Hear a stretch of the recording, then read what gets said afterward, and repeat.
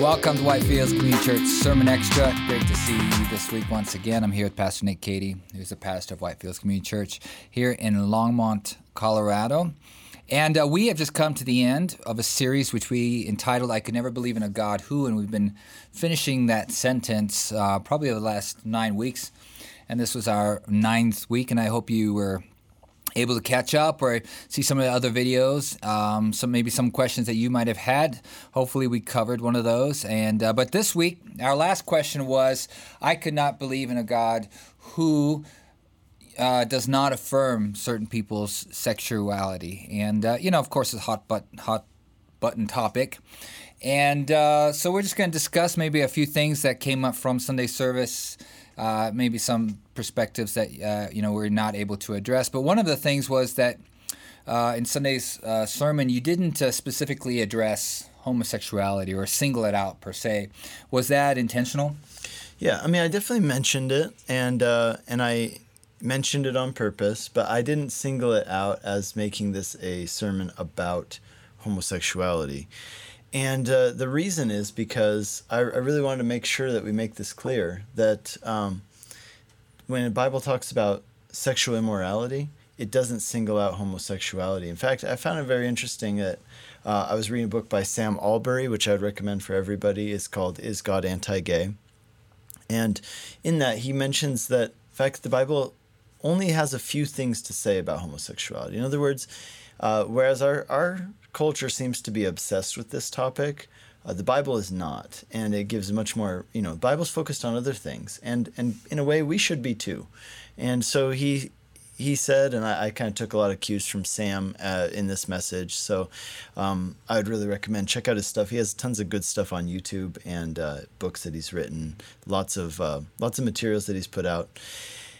But yeah, so I think, in some ways, we want to make sure that we don't fall into the trap, which I think has been done in the past by some Christians because it's such a big issue in our culture, is that we make this like the number one thing, like the worst sin. We portray it as like, this is the ultimate thing that you could do that's bad. Well, I don't think that's the case. I don't think it is an unforgivable sin. I don't think it is any different than heterosexual sexual sin. Anything that falls outside of the realm of what God says, this is the plan, this is the design for marriage, is classified as sin in the Bible.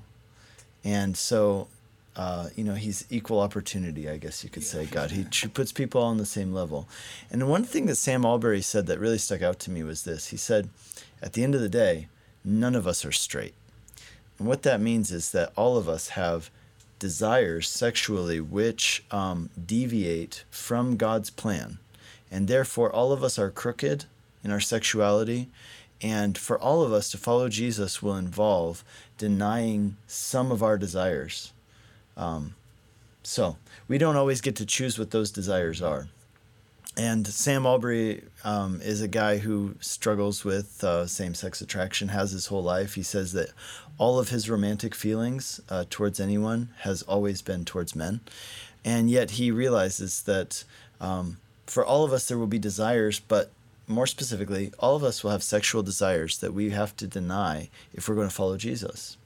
And he points that out. But he also points out that the gain that we get back from following Jesus far outweighs anything that we would ever give up. Mm-hmm. But some would say that, well, this is much more than just feelings. This is a human rights issue. This is a topic that many people, or an angle many people come at this topic with, is that no, it's not just something about my feelings or what I think, but this is actually a human rights issue. What do you think about that? Yeah, I think it's based on a couple beliefs. So we address this in the sermon under the heading of sex or sexuality is everything, because really that's the way it's portrayed these days. I mentioned a good friend of mine, and whereas in the past Christians have often said things like, "Love the sinner and hate the sin." Well, let's say the gay community, but not just the gay community, right? Other communities have pushed back against that and said, no, you can't say that because you're saying that who I am fundamentally is sinful. Therefore, there's something wrong with me fundamentally. Now, on the one hand, as Christians, we would say that for all of us, that is the definition. There is something wrong with me fundamentally. Being heterosexual doesn't get you to heaven, and being gay doesn't send you to hell. These are just symptoms of other things, right?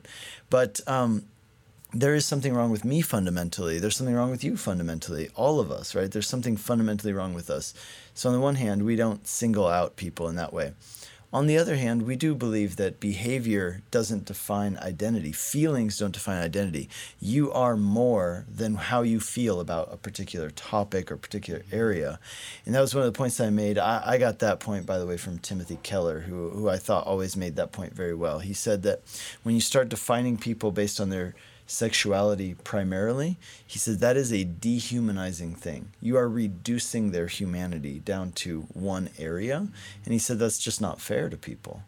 And so human rights issue also gets the idea. It's based on a fundamental belief that it is always in the best interest of the individual and of the society that a person act upon their feelings sexually. And I think that is absolutely not true, not just when it comes to homosexuality, but in a lot of areas. It's not good for me as an individual or for society for me to act on every sexual feeling I have, even if they are heterosexual in nature. I don't know if you saw this week, just came out this thing I believe it was in some newspaper in Philadelphia, was an article. I think the article was originally in New York Times or something, somewhere in New York, but then it was responded to in Philadelphia. But it was an article from a psychologist saying that pedophilia is not a crime, it is a disorder. And so they're talking about people not committing pedophilia, but having pedophilia as an identity. And they are trying to define how many people in society have pedophilia now. That's a major ground shift. But again, it gets the issue of, is it always in the best interest of the individual and society for a person to act on their sexual feelings? And I think the answer is absolutely not. And so we need to make that case. And I think above all, we need to make the case that the Bible is not limiting joy, but is offering a more joyful path. And I think that that's really key. Yeah, no, that definitely is really key. And this is not it is a black-white issue, in the sense of the way the Bible talks about us sinful, all have sinned and fallen short of the glory of God, but talking about gender and sexuality is a nuanced argument today, and it's who of all of us to educate ourselves on the topic, and and I think you did a great job for preparing for this particular sermon, and painting with broad enough strokes to give people some sense of, I think it spoke more to Christians than maybe to non-believers who are listening to the message that we have to. We need to educate ourselves and not just come in blazing with ignorant arguments, and as I think you pointed out, the moral center of society has shifted, where a lot of what we believe as a church has gone from prudish and moralistic to actually we're now in the immoral category. Our views are perceived as actually being harmful and immoral. Of course, we don't believe that. We believe that they're helpful. Right. But yeah, whereas in the past our views were considered prudish, now they're actually considered harmful. Yeah, exactly. So, no, I just, we trust that you will educate yourself on this topic. Go ahead and listen to the sermon from Sunday, whitefieldschurch.com. Download it, share it with anybody who you might feel needs to hear the sermon, and, of course, ingest it yourself. And we look forward to hearing any comments or questions that you might have. You can find us on Facebook and Instagram and on YouTube, SoundCloud. We're up on Spotify. You can hear our podcast up there as well. We encourage you to do that and share it wherever you can. And we look forward to seeing you again next week. God bless.